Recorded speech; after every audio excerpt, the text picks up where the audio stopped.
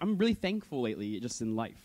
I find out that there's a lot of stuff to be thankful for, and just have this blessings upon blessings that I realize even in the small things. And I want to thank all of you. You guys have been kind of on this journey with me of becoming a dad and realizing all this new stress and fun all at the same time.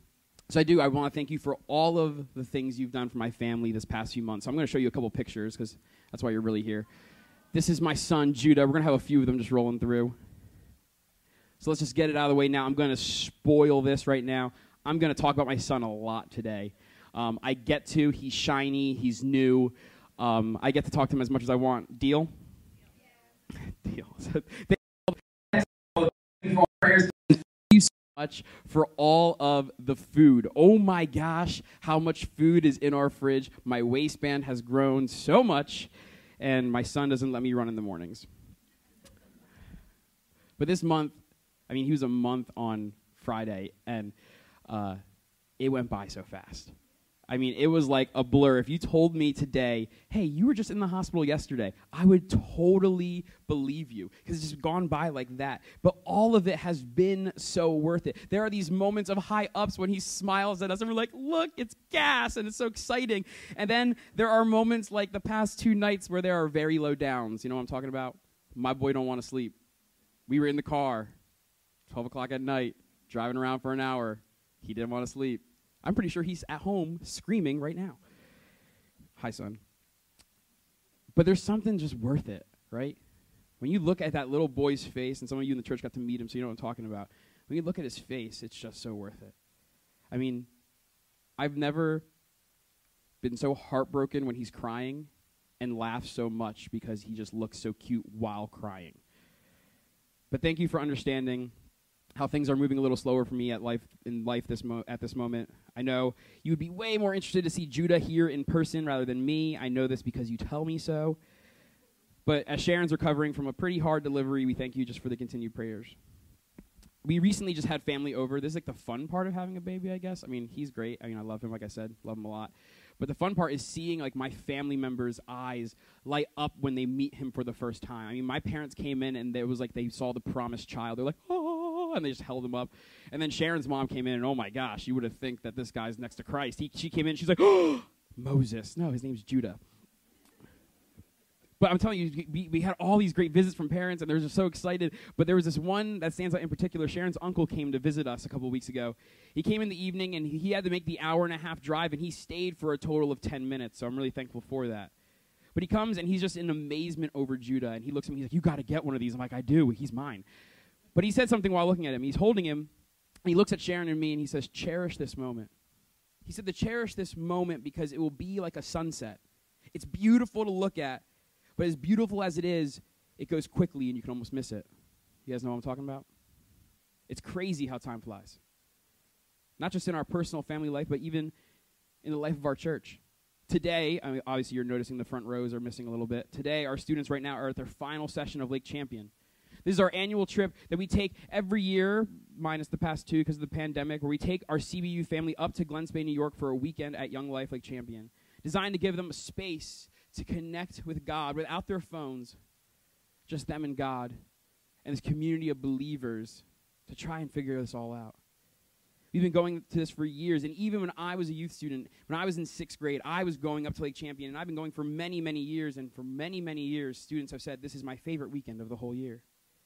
This is the first year in a long time that I'm not attending since I'm here, and I have to take care of my growing family at the moment.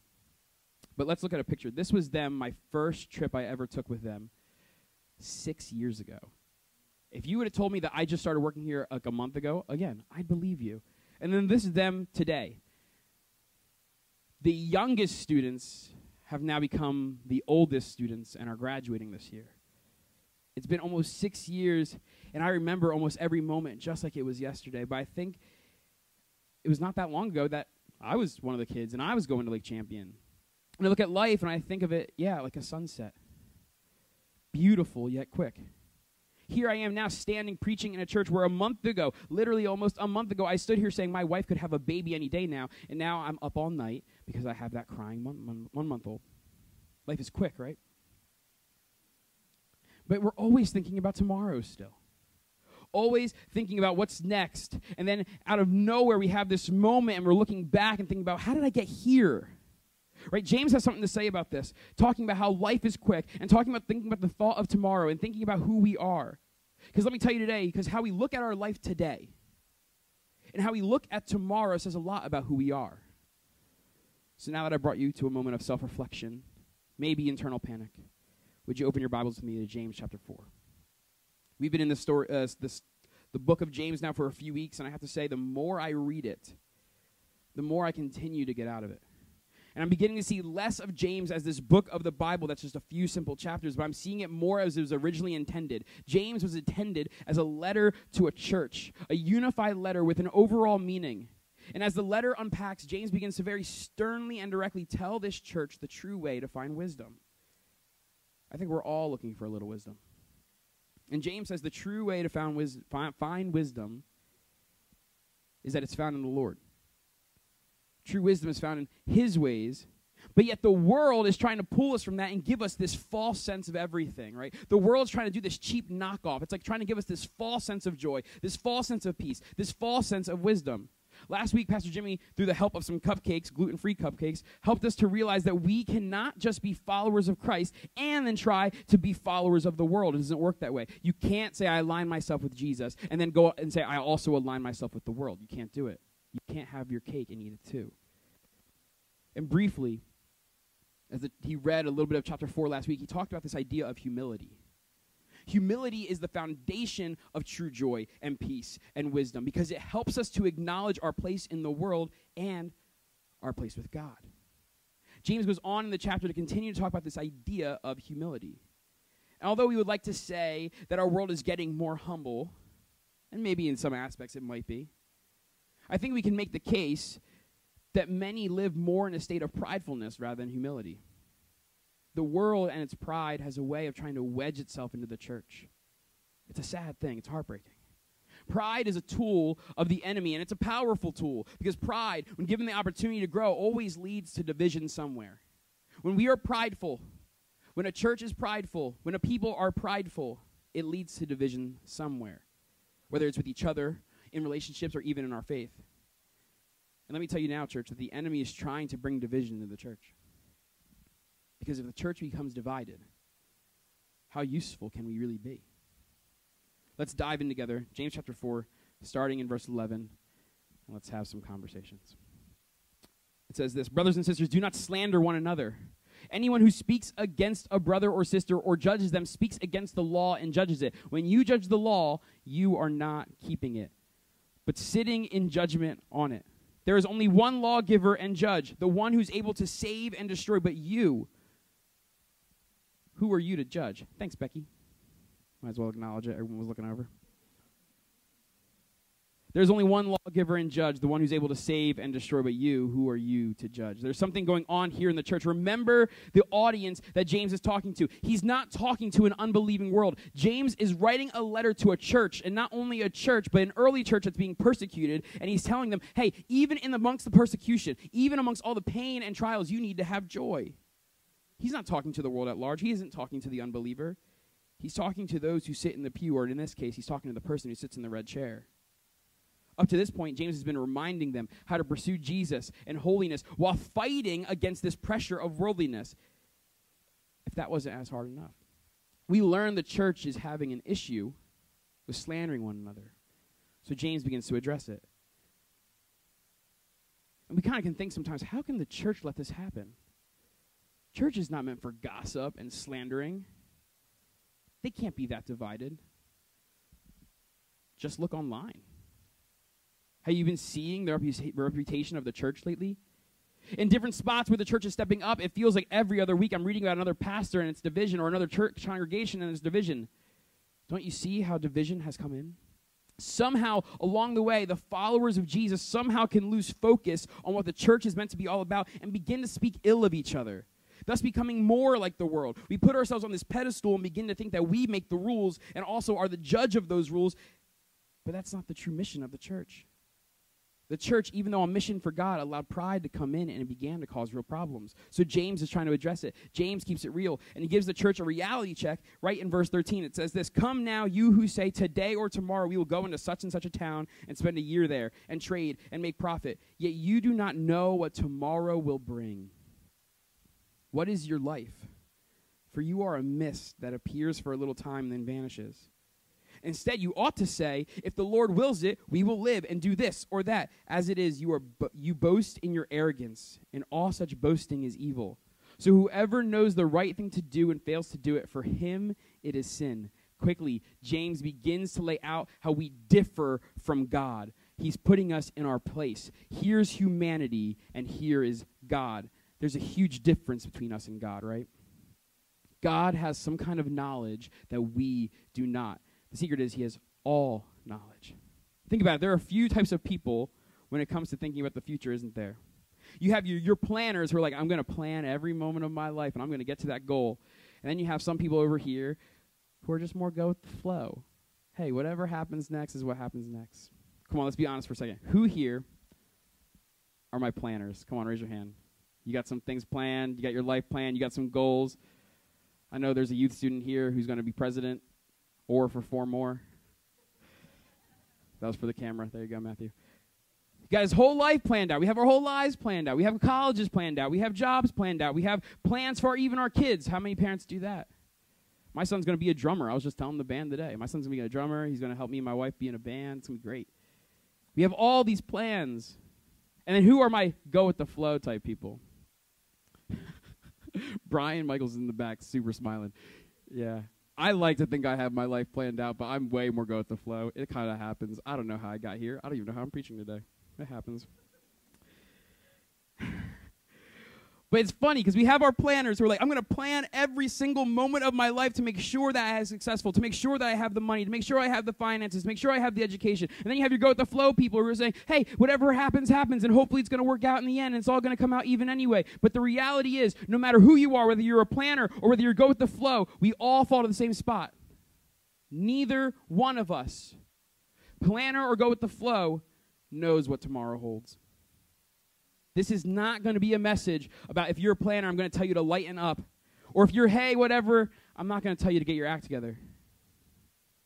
Because think about it. We make the plans, we make the tactics, we make the schedules and the goals and desires, and we have them even for our children and even for our family and our friends. But we have no idea what can interrupt it. Think about this just for a moment. Any one of us in this room right now can have their life radically change if your phone buzzed in your pocket and you got a message. Because we have no idea what that message would say. Right now, we can plan all of our steps, but none of us actually knows what's going to happen next. I don't even know if I make it to the end of this message. I hope I do because I like it and it's pretty long, so buckle up. But I know today after service, I'm going to go home. I'm going to try and take a nap. Going to go to Grace to see our students return from Lake Champion. And then my youth pastor and his family are going to come over for dinner and meet Judah. This is the plan. But I have no idea if that's actually going to happen. Right? James hits us with this huge dose of reality. And then he adds this line to it. What is your life? For you are a mist. It appears for a little time and then it vanishes. What is your life? You're a mist. It's quick. If you blinked, you miss it. We're all a mist. It isn't this lingering fog that we see in the mornings, but this quick moment that can be easily missed. And James gives this hard dose of reality to say, hey, we are ultimately powerless. We don't know what tomorrow brings. We are powerless to change it. And but a moment, we are just a mist. How many of you are glad you came to church today? Man, this is going to be a very positive message, huh? Why would James want to know? Why would James want to articulate this? Why would James want to write this letter? Is it to kick this persecuted church while they're down? Remember, you can't just take one verse as a standalone. You have to understand the whole context. You have to look at the whole chapter, the whole book, and how it relates to all 66. And remember earlier in chapter 4, verse 6, James tells us this, to protect ourselves from worldliness. He said, God opposes the proud but gives grace to the humble. And he says in verse 10, humble yourselves before the Lord and he will exalt you. Do you think there's something that God wants his followers to know? But the church, the people, all of us, if we were being honest, we have a way of becoming proud and arrogant. Putting ourselves in a place where we feel like we should be the ones to judge the world around us and those around us. And James gives us this hard truth that we are not all that. To truly be the church and to truly resist the devil and to truly go after joy that God has given us in each and every moment, it all comes back to humility. God is the one who's able to save and destroy. We are a mist. God is the judge, and when we humble ourselves, we see ourselves in the rightful place, in the rightful relationship with God. We see that compared to him, we are not all that. He is everything, and we are nothing, but yet he calls us to himself. And sometimes we like to play around with God. We like to tell him, well, this is kind of what I want for my life. So you pray those prayers, God, can you bless me this way? Or God, can you do this and do that? Don't you understand? It's like a third grader trying to tell a college professor how to teach their class. You're missing some stuff. We're missing some stuff. But humility is a weird thing, isn't it? It's kind of hard to grasp. Does it mean that we're supposed to deflect every compliment and never take credit for something that went well? I remember the first few times where I was up here preaching and people would try and tell me, hey, good job afterwards. I wanted to be humble. So I had my standard answer that I'd say all the time, all Jesus. Thanks. Please don't. All Jesus, all God. Is that true humility? Just deflecting every compliment, not taking the credit? Because it can be so fake. Can a person ever really call themselves humble, besides Jeremy Humble? I know it's your last name. Can a person ever really call themselves humble? If I stand here and I brag to you how humble I'm being, is that really humble? I mean, I've thought about it. I've been like, oh, wow, man, I've been really humble this week. Wait, am I no longer humble? I think about that all the time. Can someone be humble and know that they're being humble? What does it mean to know true humility?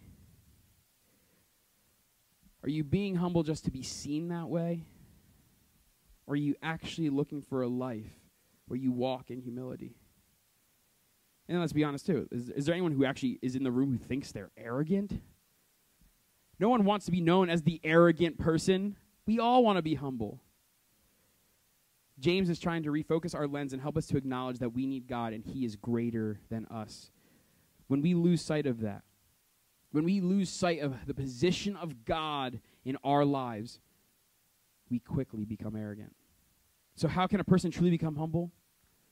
To truly have humility, what we have to do is what James does and be realistic with ourselves and have some true self-awareness. It's knowing our strengths, but also acknowledging our weaknesses. See, the church is made up of many people. The church isn't a building, but it's a body of believers coming together, and as Crossbridge, we know this well, don't we? Our church has seen many different versions over the last 3 years, and yet we still remain the church. Do you know how thankful I am that we meet in a school? It's a constant reminder that Crossbridge is the people, not the address. Our mission isn't for us to continue to build up the name of Crossbridge, but to continue to spread the story of Jesus to all people, inviting them to worship with us for the glory of his name and not our own. Amen? In order for this to happen, though, we must work together. We must be unified. This is exactly what James is reminding his churches to do.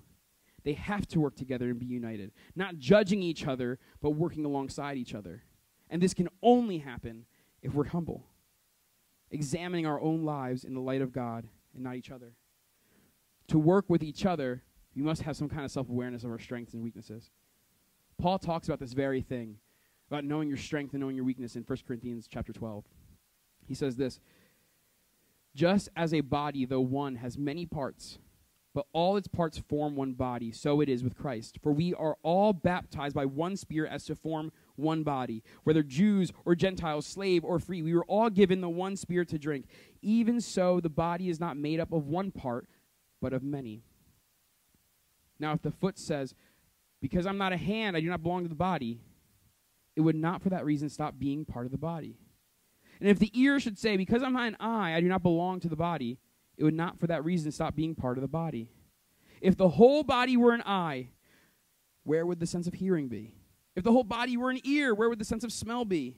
But in fact, God has placed the parts in the body, every one of them, just as he wanted them to be.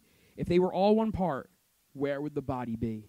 As it is, there are many parts, but one body. Paul is painting a picture of how the church needs each other. If we were all strong in the same exact areas, we wouldn't survive. But if we all come to the table with this awareness of our different strengths and our different weaknesses, we will easily see that we were meant to complement each other. I look at our staff and I see this so clearly. I'm not by any means organizational or logistics, right, Becky? I'm not organizational. I'm not good at getting back to emails. But Becky is. We complement each other. And rather than fight to try and make myself organizational, I ask her for help. I lean on her for help, and I lean on her for her strengths. I even think about the youth team, who has this year, the youth team has stepped up more than ever. We have taken more kids to Lake Champion this year than we ever have. But I could not do that on my own. We need other people. I have people like Eric who are willing to help plan all of the travel and logistics to get our kids to places like the Champion. And even now, I stand here as someone who wanted and needed to be here to take care of my family this week. And we have a lead pastor who was more than willing and glad and excited to take our students to Lake Champion when I couldn't. This is what it means to be part of a body, not judging each other, yet leaning on each other in the different areas to accomplish the goal that God has set before us. And James is echoing this same idea that when things get hard, when trials come, and we don't become like the world, we choose not to get divided. Things are going to get hard in life. Persecution will come, trials will come, bad days will come, but if we stick together, the church won't divide. I mean, look at the world. Turn on the news just for a moment. The world is so divided on everything. We can't be that way as a church. And I'm not talking about just Crossbridge, but I'm talking about the church globally. When it started, it was one thing. When you would reference the church, everyone knew what that meant. Now, anytime I tell someone I go to church or I'm a pastor, like, oh, what kind? What denomination? Well, what do you believe in? The church should look different. We are not meant to speak ill of each other, but build each other up. Like James said, who are we to judge? And church, I'll be honest, I'm guilty of this. I've judged those around me. I've questioned much. I've argued much. I've slandered. I spoke ill, and I was wrong. It's sin. And I know so clearly that it divides the church. Crossbridge, we're called to love one another, aren't we? Who am I to judge anyone? But then again, who are you to judge anyone? We can disagree on a host of issues. Me and Danielle disagree on like almost everything. We run and talk and debate. But we're still part of the family of God. If we get divided even on the big issues, we're probably lacking humility somewhere. True humility is knowing that we need each other. But unfortunately, too many people want to do church and faith on their own. You understand that struggle? I think we all can relate to that. I get it. You guys see me as this like bubbly, fun, energetic, loud person. I'd stay home anytime. I'm being real honest with you. When plans get canceled, I'm like, yes, I get to stay home and play video games. Not anymore. I get to dream about video games. But it's like a big trap. We think we have to do it all on our own, and we'd be better for it. Right? The world tells us you got to be independent, and you got to be able to do it on your own and have success on your own. No, God's telling us we need community. That's what we're for. Community is what he desires for us so that we can lean on each other for our strengths. And when I'm weak, you can pick me up. And when you're weak, I can pick you up. Crossbridge, let me tell you that this means there's more to our faith than attending on a Sunday morning. It's more than being a face in a crowd, but it's coming together and sharing one another's burdens. Coming and let others help you in your weakness, all the while helping others in theirs. But I feel like I need to talk about the other side of pride, right? We're talking about pride saying, I don't need to do it on my own. I don't need anybody else. And I'm too strong for this. I don't need you. But then there's this other side of pride that's rarely talked about. Humility is not merely acknowledging your weakness, but realizing that God is bigger than your weakness. I like the way C.S. Lewis puts it. He says, humility is not thinking less of ourselves, but thinking of ourselves less. But so many of us get stuck in that first one. So many people think that humility is thinking of themselves as too weak. We are great at either thinking we are so awesome and nothing can touch us, that's arrogant, or we think of ourselves as worthless and that God can't use us. That's also arrogant. If you're always the hero of the story, think about it. Analyze your days of the week. If you're always the hero of every work story, or if you're always the hero of any story, and it's only going to be great if you were there, I'm sorry, that's arrogant.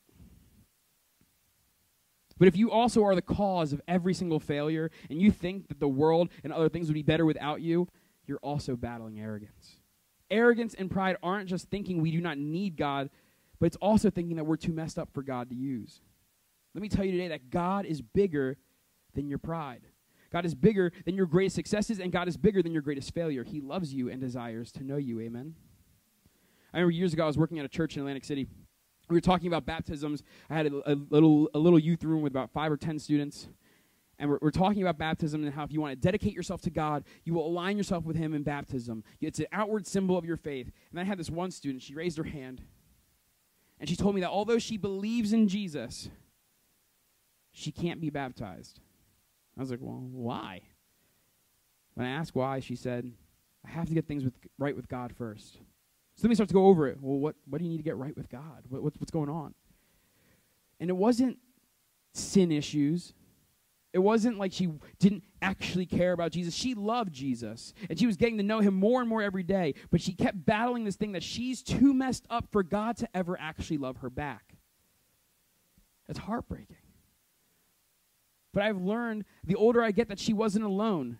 It wasn't just in Atlantic City. More and more, even here in this church, I've encountered people who are saying they are too messed up for God to ever use. So they're going to stay in this moment of being stuck. They'll come to the Sunday mornings, they'll sit in the seat, and they'll worship, and they'll sing along, but they can't fully devote themselves to God because he can't ever use them because they're too messed up. There's too much baggage. They made too many mistakes. They hurt too many people. It's too much for God. James reminds us that we're in control of nothing. And God can redeem and speak into all things. You're not too messed up for God. Brothers and sisters, let me tell you, God desires you and God wants to know you. You're not too messed up for him. And when we gather together, loving one another, worshiping together, going after this together, we realize that we're not alone and God uses the community to help pick each other up. Right? This is the glory of this season. In a few weeks, we're going to celebrate how God sent his one and only son, Jesus, to take our place on a cross. And this is where we look to find our joy. Joy is found in humility because it shows us that we needed the cross. True humility is acknowledging that we need a Savior, and he modeled it. Right? Jesus models humility so greatly because he humbles himself and takes death on a cross for our sake. All week long, I could not help but think of those few verses about planning. Our life is a vapor. It's quick. And that's something I can't stop thinking about this week. Even last night, I was driving in my car, and I was just wrestling with that. A vapor? A mist? Then what am I doing? In James chapter 4, is he saying we should never plan anything? I once knew a guy who anytime he would say anything about the future, like, hey, you going to lunch? He would say, Lord willing. Hey, man, see you tomorrow at work? Lord willing. Hey, are you going out with your friend? Lord willing. I said, dude, you didn't let me finish the sentence. But he wanted to guard himself from being boastful and arrogant. I understood the motive, but that is not what James is saying. James is not saying that we have to add this little tagline to everything we say. Oh, yeah, I'm going to go to lunch later, Lord willing. He's not saying that. You can. It doesn't hurt anything. But that's not what he's saying. He's talking about the lens that you view your life in. Back in verse 14 when he says, what is your life, for you are a mist? I'm telling you, I can't get that out of my head. James isn't telling us to add a tagline to our life, but to view faith as one life all the same. Pastor Jimmy said it last week best. You can't have your cake and eat it too. And that's true. We have to think that we can't think we can focus all on the world and then have our faith. We can't do that. Our faith is supposed to impact our world, not be compartmentalized into certain days or activities. our faith should be all-encompassing. James is not saying don't plan. James is not saying don't go to lunch and don't have vacations or plan to provide for your families. God loves when we bring order to chaos. He wants us to have our lives in order for him and to him. But it's just that. We realize that everything in this life is a vapor. It's quick. So if we saw life through the lens of a mist, if we saw life through the lens of, hey, this could be quick, what would your real focus be on? We get so worried and concerned and bent out of shape over mere moments when the reality is it's all going to go quickly. We have to look at our lives and be honest with ourselves. What are the things that matter at the end of the day? All of us, whether we believe in God or not, whether we agree that he's God or not, we agree that life is flying by. It's going quick. When we look back, what will have actually mattered? Think about that for a second. I've been reading the book of Ecclesiastes over the past few weeks. It's not a good book to read when you're wrestling that life is quick, just so you know. It's this book written by King Solomon, and he's the richest, wisest king to ever live, and he writes about life. This is the wisest guy to ever have lived, and he writes about life, and he basically writes how everything is meaningless. Well, then what am I doing? This guy acquires riches on riches. He built more kingdoms and vineyards. He had women upon women. To the world, he's the pinnacle of success. But yet he writes how everything's meaningless, and he found no joy in any of it. He says a couple of things that we really need to take to heart. He says this in Ecclesiastes chapter 3. He has made everything beautiful in its time. And he's talking about God. He has also set eternity in the human heart, yet no one can fathom what God has done from the beginning to end. All of us have quick life here. Well, what about eternity? What remains? What is it that truly matters? Solomon was a man that was truly trying to have his faith in God, but also live how he wanted, and it didn't work for him. So whether we acknowledge it or not this morning, eternity is in our hearts. This life will go quick, but what happens with the next? What we do now does impact this next part. Towards the end of the book of Ecclesiastes, he comes to an amazing realization. King Solomon writes this at the end of his life. He says, "The end of the matter, all has been heard. Fear God and his commandments, for this is the whole duty of man. For God will bring every deed into judgment with every secret thing, whether good or evil." The wisest, richest man to ever live looks back at his life and realizes his priorities and his wealth and his riches were all out of whack and comes to the conclusion that when all is said and done, the only thing that remains is God. This is James's point in chapter 14. He compares and humbles us to God and helps us to realize we are amidst a quick moment. We don't know what tomorrow brings, but we can have hope in the one who's eternal. We can trust in the one who knows all things. And we can lean on the one who's all-powerful. Let me tell you today, his name is Jesus. He really puts everything into perspective, doesn't he? Even right now, I truly don't know what happens next. If my life is truly a vapor, if it's truly a mist, what will I say? What message even now would I try to convey? Our faith isn't just a moment, but it's everything. And it should impact every part of our lives. When we go on vacation, it should be because we're drawing closer to our family, which brings us closer to God. We go to work, we should be showing how we do things with purpose and care because we represent a Savior. Whether we eat, sleep, or drink, or whatever we do, we should do it all for the glory of God. And James' desire for the church and for us was to humble ourselves and realize that we all need Jesus because we can't do it on our own, but yet he loves us and meets us in the mess.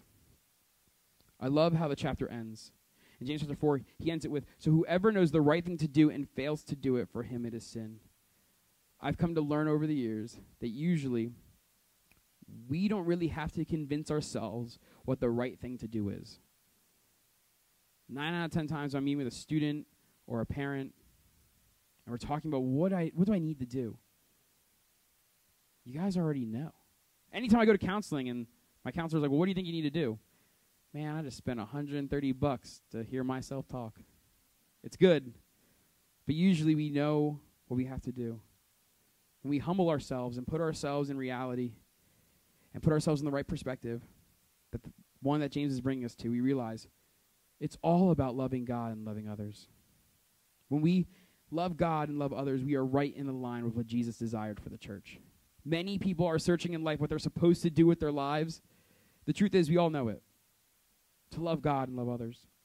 When we don't do these things, we fall into the trap of the world. Church, life is quick, a vapor, a mist. It's here one moment and gone the next. Let me ask you, what are you doing with your moment? If this was truly my last moment with you, if I really viewed life as a mist or a fading sunset, what would I say? I would tell you that God is everything, and Jesus truly is real life. And now I stand here thinking of my son, and I think about it. He's 1 month old, and I'm reading about how life goes quick. That means if I'm a mist, so is my son. What's the one thing that I need him to understand? If I only had a mere moment with him, if my life is a mist and his life's a mist, what do I need him to get? What do I need him to understand? I need him to understand there's more to life than worldly success and being on top, more than sports or even school. Because that's it, right?